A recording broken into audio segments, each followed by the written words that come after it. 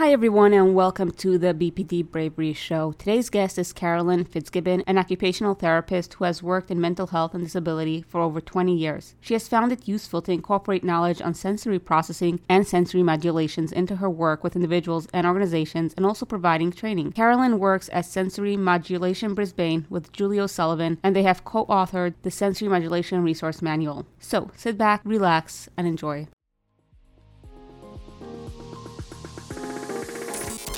Hi, and welcome to the BPD Bravery Show, where we discuss tips, strategies, struggles, triumphs, and success stories related to borderline personality disorder. Here is your host, Faye Green.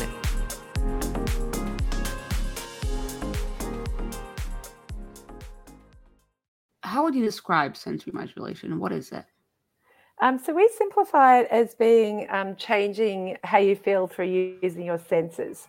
So it's basically using sensory input. So if you feel calm going to the beach, then we would say, if you've gone to the beach and you go in the water and then you sort of start to feel relaxed, that you've used that sensory input to change how you feel.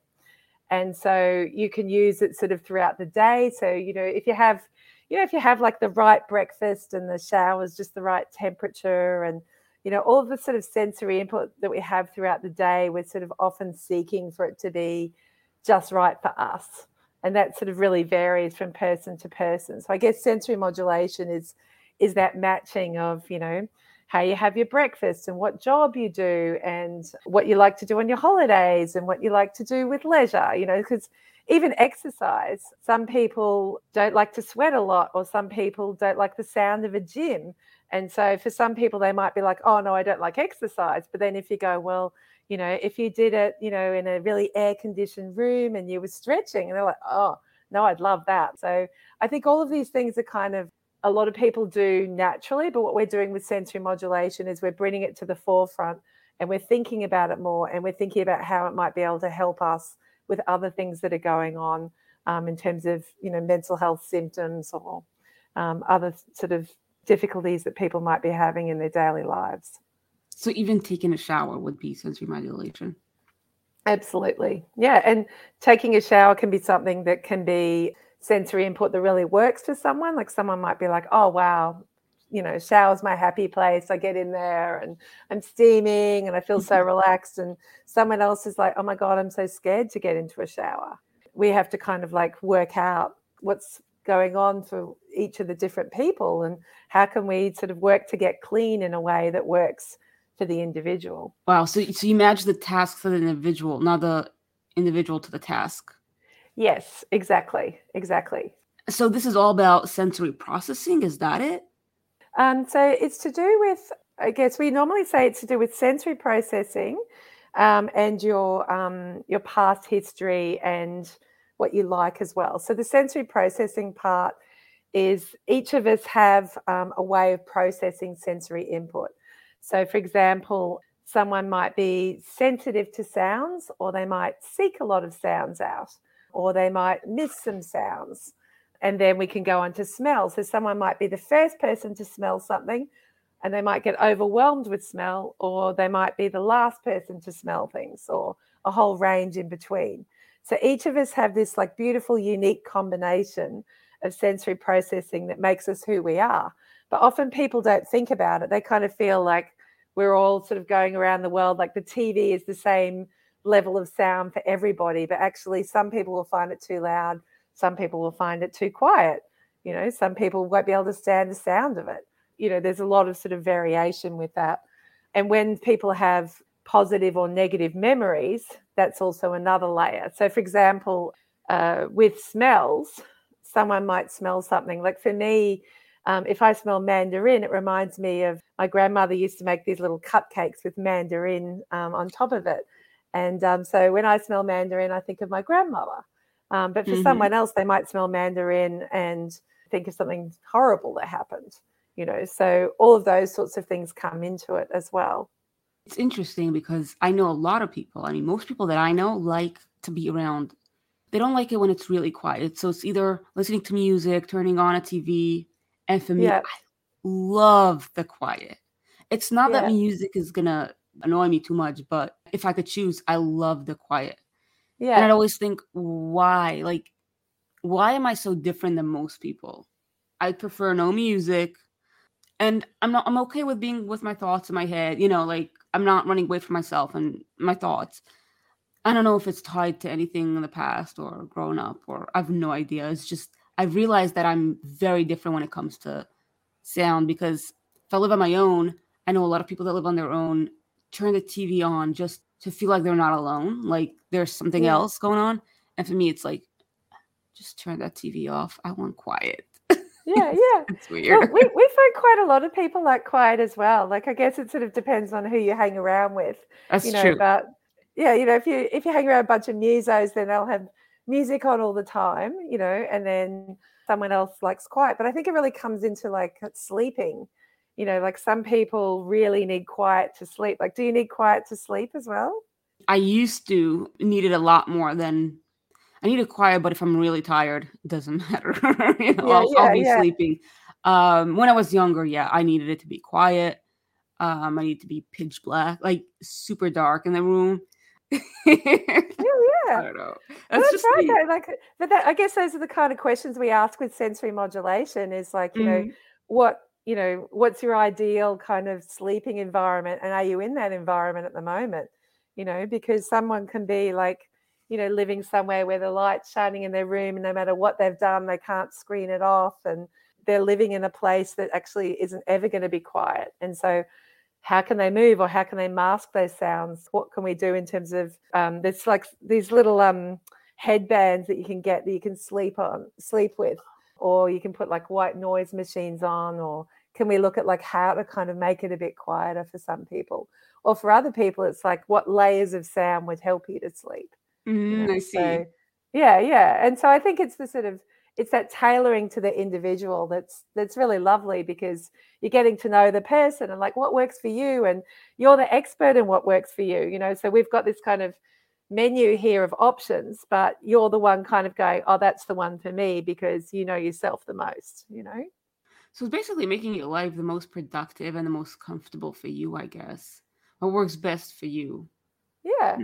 It's like concentrating as well. Like someone can, when they're like trying to study, they might like music on and someone else needs quiet, It's all of those things. It's like what works the best for you with your life, and what do you need? And I think it's good to kind of like look at that individualization, because people can kind of get really definite, particularly when you're living with other people, of like, oh, well, this is the right way to have the room, or this is what you do on holidays. And having that kind of match can be either work really well or not work well. Like if one person's like, I want to lie on the beach, the other person's like, I want to go bungee jumping, then it's just like, it's like, how do you have a holiday together? And if well, it's different sensory needs, then you can go, all right, well, Tuesday, why don't you lie on the beach and I'll go bungee jumping, rather than kind of feeling like, oh, well, what kind of a boring person are you who wants to lie on the beach? Or what kind of a freak are you that's going to jump off a cliff? Like you can kind of get a bit sort of judgy if you don't kind of understand that it's just that people have unique sensory processing differences. They have different life experiences, and it's just about finding what works for the individual, and then being able to kind of, navigate that with other people as well. Bringing up vacation holidays, that's pretty interesting, because at one point I stopped going on holidays with friends because of that. I have a very different way. When they go somewhere, they have the schedule. We'll do this, and this today. We'll go from here, then we'll go here, and then we'll hit this. And for me, it's like, like I'm away. I'm just relaxing. I don't want to be on a rigid schedule.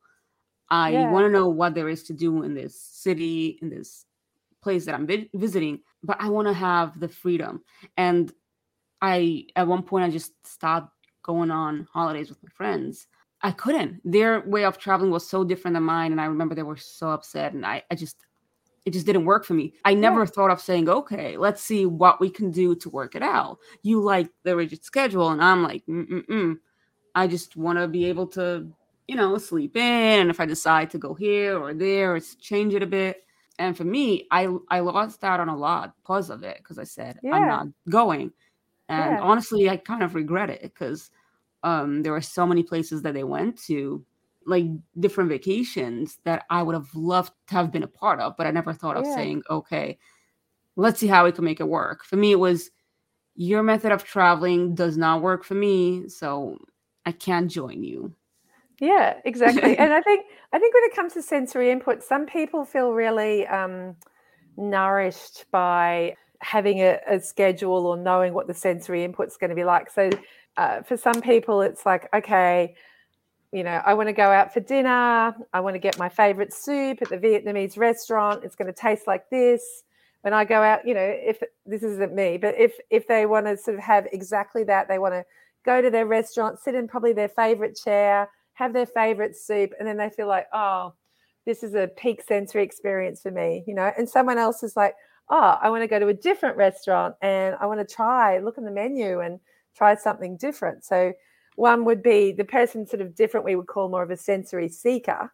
And then the person who's sort of liking the same things might be sensitive. So, for example, they might actually be tasting a whole lot of the flavors in that soup. They might actually be really experiencing it because they might be able to taste more. So sometimes sensitivity could actually be that your sensory input is bigger, more intense, so that can be part of it. And so sometimes people are trying to dampen down their life experience because everything's kind of a bit intense. And other people are like, loving intensity and wanting it, intense. Wow, having a great intense time, We are so different. Each person is so different. It's amazing. That's what makes the world interesting.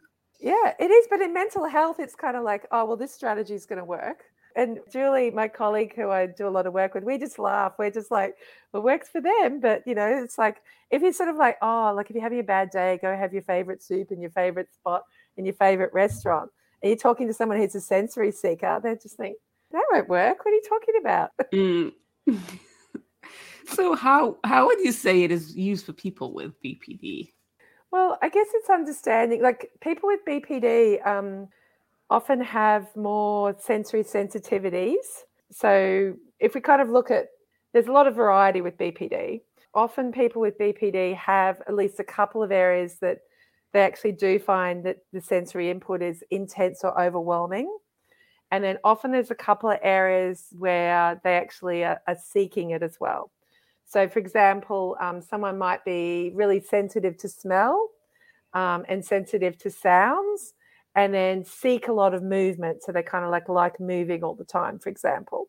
And then someone else with BPD might be different to that again. So it is individualized, but they have found with some studies that actually there's usually a couple of areas of sensory sensitivity, not always the seeking, sometimes missing input as well. So missing input is when your brain just doesn't register sensory input. So if you just sort of have like a sticky note up above the desk and some people are like, oh, I don't even see that sticky note after the first 3 days, like the sort of input doesn't come in. So that's missing sensory input. And so when we look at things like taking medication, some people are like, oh, we'll put a sticky note there. And people who are sort of sensitive to visual input will go, oh, yeah, that sticky note's there. I always see that. But people who miss visual input will need a variety of things. They'll need probably a visual input won't work for them. Maybe like a reminder on the phone might work, or maybe they have to put their medication inside their teacup so that when they have their tea in the morning, they look and like, oh, there's the tablets right there, so they need more of a tactile kind of a one. Yeah, so I guess it's sort of, if you kind of look at, what are people with BPD having difficulty with, we could look at what's going on from a sensory perspective, what's their unique sensory preferences, and then what can we look at that might help them. Yeah. That is so interesting that you brought up visual input because I think I missed that too. I remember in school, my classmates would discuss my teacher's outfits, and all I could think of is, how do you know which outfit she's wearing today? It just, yeah. I don't see it. You're right. It doesn't process. Yeah, your eyes are working, but it's not getting up to your brain. Yeah, that's exactly. Yeah. I never understood that. That is so interesting. Yeah. And yet some people are like seeing every little detail and they're taking it in, but then maybe they're overwhelmed with it as well. But the same thing happens with internal body sensations. So some people They don't notice they need to go to the toilet, or they don't notice that they're thirsty till they're really thirsty. And other people like notice just every little thing going on with their body. This has a lot of implications, when someone's like, oh, so how do you feel? Or can you tell when you're getting anxious? And they can only tell when their heart rate's really got high, or their palms are like dripping with sweat. And then someone else can tell like, the first tiny little bit of change. Talking about the change. So what happens? Because for me, I sometimes when I feel that change, I start panicking because I feel it very quickly. Yeah, right. Any small thing. And even just brighter lights. I walk into a room with bright lights, I start panicking. Like literally, that could put me into a panic attack. Yeah. Is there a way? Sensory input does. Yeah. It can. And that's one of the reasons why we talk about it as well, because it can be a result of panic. And sometimes people are like, well, I don't have any irrational thoughts about the lights, because it's not actually thoughts that is leading to the problem. It's actually literally that the sensory input feels scary, feels threatening. And so that sort of, you don't feel safe potentially. I don't know what you do, but for some people, they just don't feel safe with certain types of input. And it's not because they think it's dangerous. It's actually just the sensory input just goes blah, And what about, because I'm thinking even there are a lot of medications like antidepressants that make you thirsty. Yeah. And I'm on a medication that makes me real thirsty. And this thirst, if I wake up and I'm thirsty, very extremely thirsty in the middle of the night, that triggers my panic attack. So how do you decrease that intensity, or is there a way to stop the panic attack?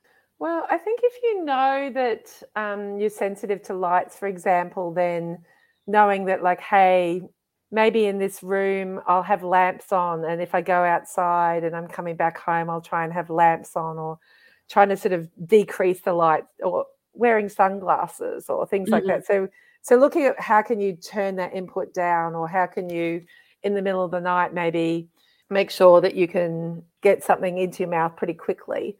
Obviously having a water bottle there, or having something. So sort of that kind of sensory input is obviously pretty obvious. But in terms of calming, I guess in terms of the light one, we would probably say that if you can dim the lights, you may well feel better. And I think knowing that it's the sensory input rather than kind of, some people are on this endless quest for some traumatic thing or some kind of irrational thing that's going on that's leading to it. If you just kind of go, okay, this is probably a sensory anxiety, I need to manage it this way, I'm going to get an eye mask out and I'm going to sort of have some dark time for a little bit, then maybe that would kind of work that way. I mean, we do have a range of strategies that we use for panic as well.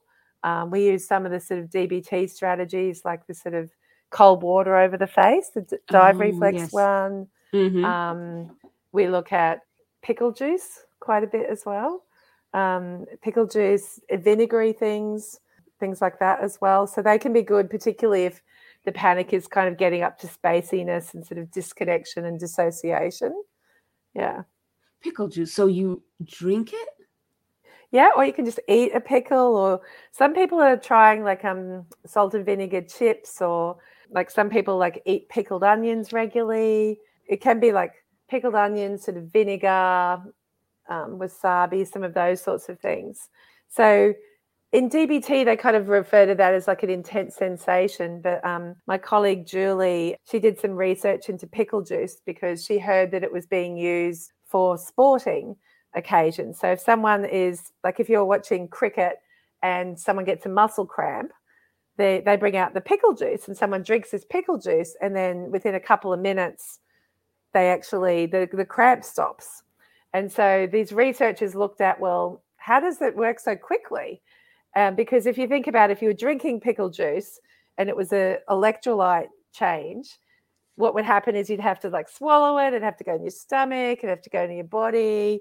That doesn't take 2 minutes. And so what they found was there's these channels at the back of your tongue called trip channels, and they basically get this reflex going, which changes your muscles and can relax your muscles. And so Julie and I went, well, if that works for muscle cramps, maybe we should see if people who we're working with want to try it. And we've had some really good results. So we'd love someone to research this more. But we just kind of go, well, DBT says intense sensations, and pickle juice is being used for cramps. And, if someone's happy to have pickles, then just try it, Yeah. Well, we all need different strategies. So as many as there is out there and many ideas, I've heard someone saying, pour salt onto your tongue. Hey there, warriors. Before we dive into our episode today, I wanted to take a moment to give a special shout out to our wonderful sponsor, hopeforbpd.com. If you've been a part of this journey, you know that I don't just bring you stories and expert advice. I also am on the lookout for resources that can make your journey with BPD more manageable and more hopeful. Hope for BPD is that resource, a beacon of hope, whether you're personally affected by BPD or you're supporting a loved one through their journey. This platform is here to assist you in every step of the way. Hope for BPD provides confidential and compassionate treatment consultation, information and research about evidence-based treatments, ongoing solution-focused and non-judgmental support for individuals with BPD and family members, and so much more. BPD isn't something you have to face alone or in the dark. So visit their website at hopeforbpd.com to learn more about their services and find that glimmer of hope you've been looking for. Because remember, no matter how tough it gets, there's always hope. And now back to our show. Let's go back to the diving. You mentioned the diving. Dive reflex, yeah. Dive reflex. I've recently heard about it. I've never heard about it until a couple of weeks ago. I don't exactly remember what it was. Something, do you also pinch your nose like when you do that, or is that? We don't, like, we've made it a bit more portable. I mean, obviously people can go and swim in cold lakes and things like that. But what we do is we get, like, do you know Ziploc bags? Where you just, so we get one of those and you pour water in from the fridge about a third full. Okay. Or you can take out a cold water bottle with you. So you can just kind of have the Ziploc bag in your pocket and then a cold water bottle, and then you pour it in, and then you just Ziploc the top, and then you lean back or lean forward, ideally, and then you put it just over this bridge of your nose and under here. So not over your eyes, just under here. Mm-hmm. And if you like, you can also hold your breath. That can kind of help as well. If you find it's getting too cold, you can kind of like bring it off and then put it back on. And for some people, they go, oh, actually, that really is too cold. Like if they're very sensitive to cold, maybe that's too cold. So some people just kind of get like a cold sort of flannel or something like that. And what it does is it's another reflex. Like the pickle juice is a reflex and the icy water is a reflex as well. And it's a reflex that basically if we fell into some icy water, our brain and our organs would be preserved. So it kind of changes the blood flow. It drops the heart rate really fast. So for that perspective, we say it's not a good idea to do with someone who's like got really severe anorexia or a heart problem, because, it can change your heart rate really quickly. So maybe ask your doctor if you've got some of those things or is pregnant. But for your average person, it's actually really worth trying. It can really help with panic attacks. So does it slow your heart rate actually, or just distracts? Yeah. Mm-hmm. Yeah, when you're doing it at the time, it might increase your heart rate slightly, but then afterwards you get like a response. Yep. Someone that Julie worked with had dropped by 50 from like 130 to like 80. Yeah. So they actually measured the heart rate. Yeah. And that's a good thing to do. Like, if you've got like a watch on, that measures heart rate or whatever, just look. Just see whether it works for you, I've been thinking about it because my panic attacks always come with, I think the highest I've seen, so I don't measure it, but I have had to call 911 to help me with my panic attacks before. I'm very open about it. Yeah. Sorry to hear that. I was over 160. I've never been 180. I've never even, I'm not sure if I can't say I never hit it, but the few times that I did, they did check it. And I sometimes think maybe I should get the tools to be able to check. But then I'm afraid that if I see my heart rate at like 160, or like you mentioned, someone being at 180, it's going to scare me even more. I wouldn't do it during the middle of a panic attack. I just mean like to sort of like try it, like, does it do anything? But I mean, sometimes people try it when they're calm and they go, oh, it doesn't do anything. I know I tried it. Like I had this kind of near miss with a, near car accident kind of miss when I was nearly at home. And so I came in and my heart rate was a bit up, and then I tried the ice water and I was like, oh, I calmed down a lot faster than I normally did. Yeah. But I think when it comes to panic attacks, I think something that a lot of people don't know about is that most of the symptoms of panic attack are from changes to carbon dioxide. Like, do you know that? Never heard of it. Yeah, so the sort of what happens when you start to breathe either too fast or too deeply is you can either whoosh out your carbon dioxide and get low, or else get high in carbon dioxide. Mostly it's getting low. And so the symptoms of kind of like the heart and all of the symptoms of a panic attack are pretty much from changes to carbon dioxide. Basically, what people feel though when the carbon dioxide is low, they feel like they need oxygen, because carbon dioxide is the thing in your body that tells you how much oxygen you need. So your body's screaming at you like, I need oxygen, I need oxygen. But the more oxygen you take in, the less kind of balance you have with the carbon dioxide. It's actually really hard during a panic attack to have someone breathe in a way that works for them. But I do encourage people to just go, I've got enough air, I've got enough oxygen, this is a carbon dioxide problem. And so the icy water kind of can help with that, because it can decrease the heart rate, which sometimes can help with changing the oxygen carbon dioxide balance. Or distraction can work. Trying to read things out sometimes can work. It's a breathing strategy that I do sometimes, or jumping up and down on the spot, because if you're doing like star jumps or jumping up and down on the spot, it's really hard to keep hyperventilating. You're right. Or putting something heavy on your lap. So even like a pile of books, cat, some heavy pressure as well, that can help too. Have you heard of the brown paper bag theory? Like method, not theory. Is that because of the carbon dioxide too? Yeah, exactly. Yeah, so that builds the carbon dioxide back up. So you can do a brown paper bag for about 30 seconds. So you could probably try it. I mean, brown paper bag went out of fashion because they said, it shouldn't be used in an emergency. Like if a paramedic or someone just saw someone, like, what's going on for them? Like, you wouldn't bring the brown paper bag out if it was with a stranger. But if you know yourself that you don't have heart problems and it's not an asthma attack, it's a panic attack, then try the brown paper bag and just see how you feel. Or if you don't have one, even just cup your hands over your mouth like that. Just try that, because that can just get a bit of extra carbon dioxide. And obviously you have to breathe again after 30 seconds or so. Yeah, but it can just help. Because a lot of people with panic attacks don't know that it's a problem of carbon dioxide. But how does it start then? How does it begin? All of a sudden you're low in carbon dioxide? No, well, usually what happens is it's people start to breathe too quickly. So if you're breathing between 20 and 30 times a minute, so about every 3 seconds or even every 2 seconds, the breath just gets unequal. But then the other thing that happens is when people are anxious, their body goes, you're obviously about to be, running away from danger. Let's get the lungs nice and full. And so anxiety in particular really makes people crave a really full lungs. And so for a lot of people that we work with, when they try and do a strategy, like they're like, oh, well, we'll do this particular strategy, they end up taking a really full lung, and then they'll breathe out, and then they'll go back to the really full lung. And so we actually think breathing strategies are pretty hard to get right with panic. So that's why we would go, look, try icy water, try the brown paper bag, try this, try jumping up and down, try the bag.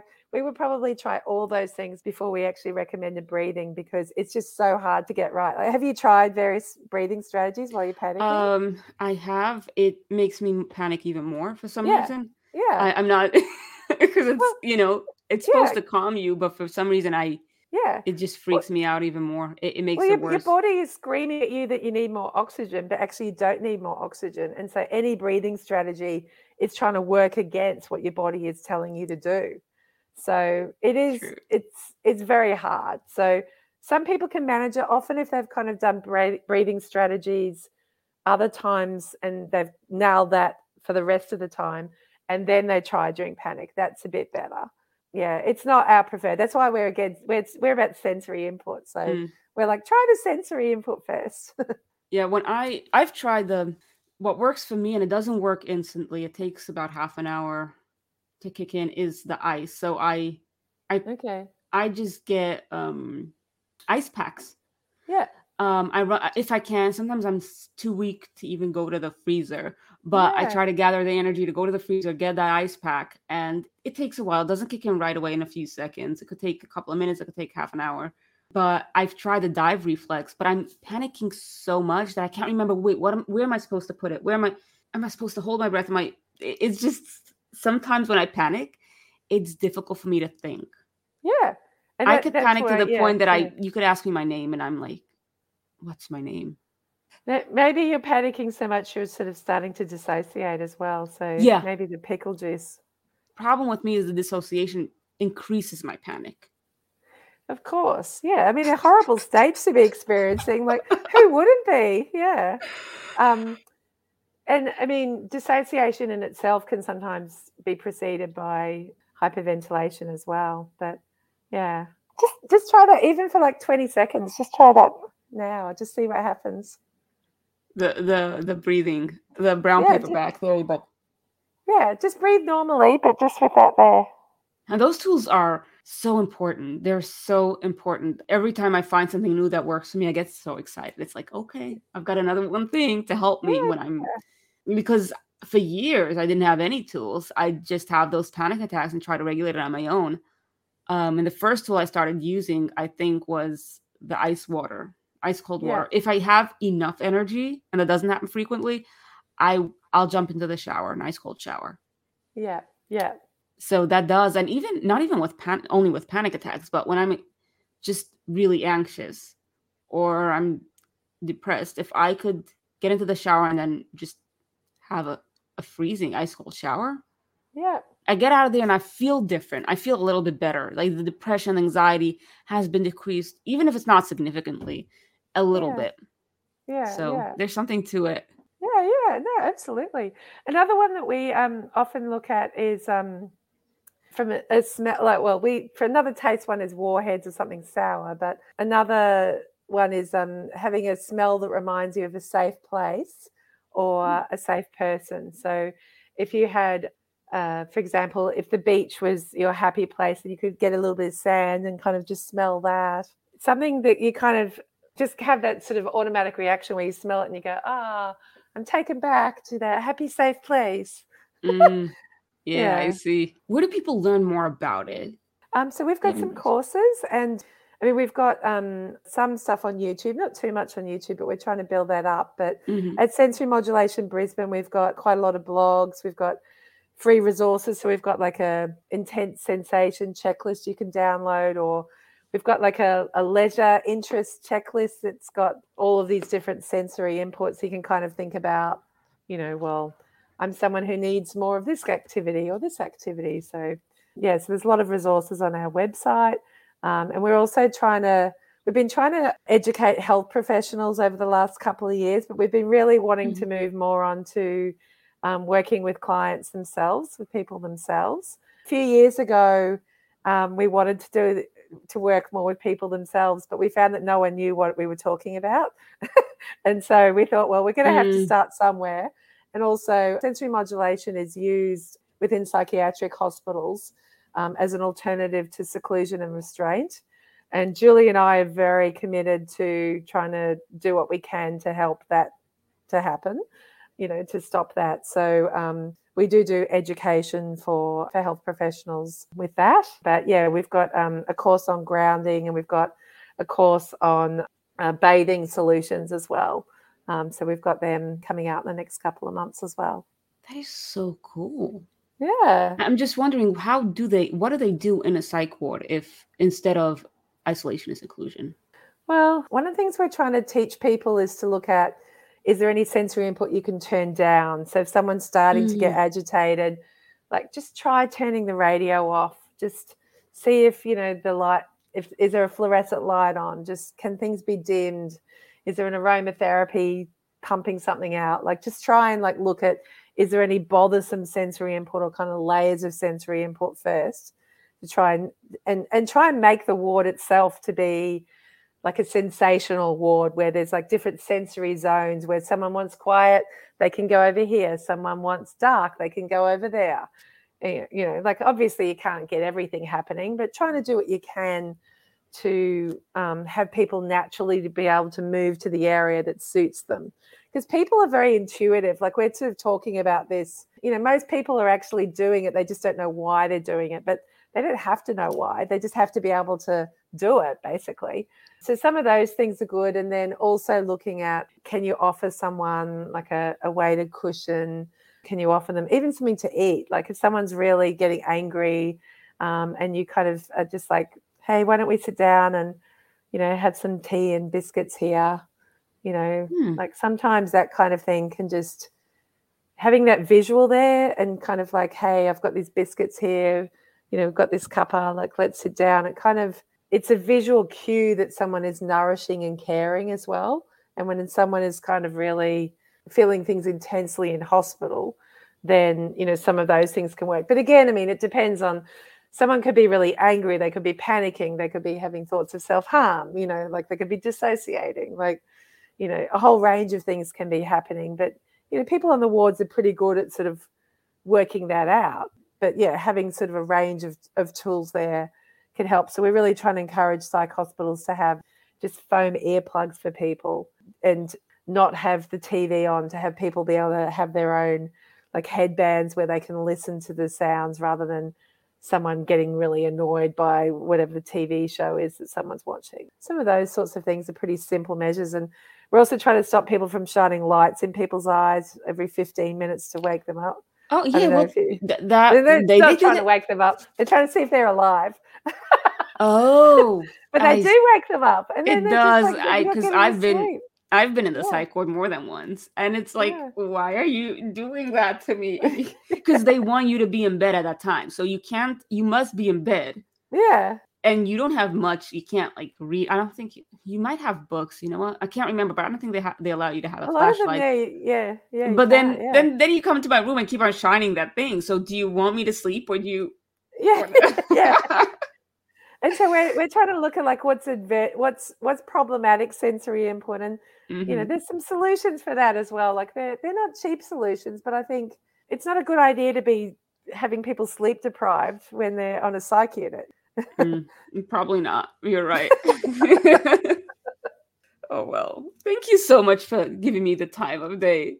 That's all right. For you, time of night. I really appreciate it because these things are important. And if we can make our lives a little bit easier and a little bit more comfortable, then we should do that. So I think why sort of keep going through life with things being hard when you can kind of create a bit of sensory ease and have things like that are nourishing you and doing the right things for you. So yeah, because life itself is not easy. So if you could make it a bit easier, then you should.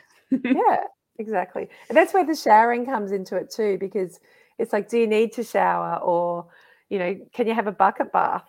Or wipes. Can you use wipes or Chuck's cloth with some water? Or do you even need to get undressed? Like, so some people need benefit from wearing like a sarong in the shower so that they don't feel naked. Oh, wow. Yeah. I've never heard of that. Yeah.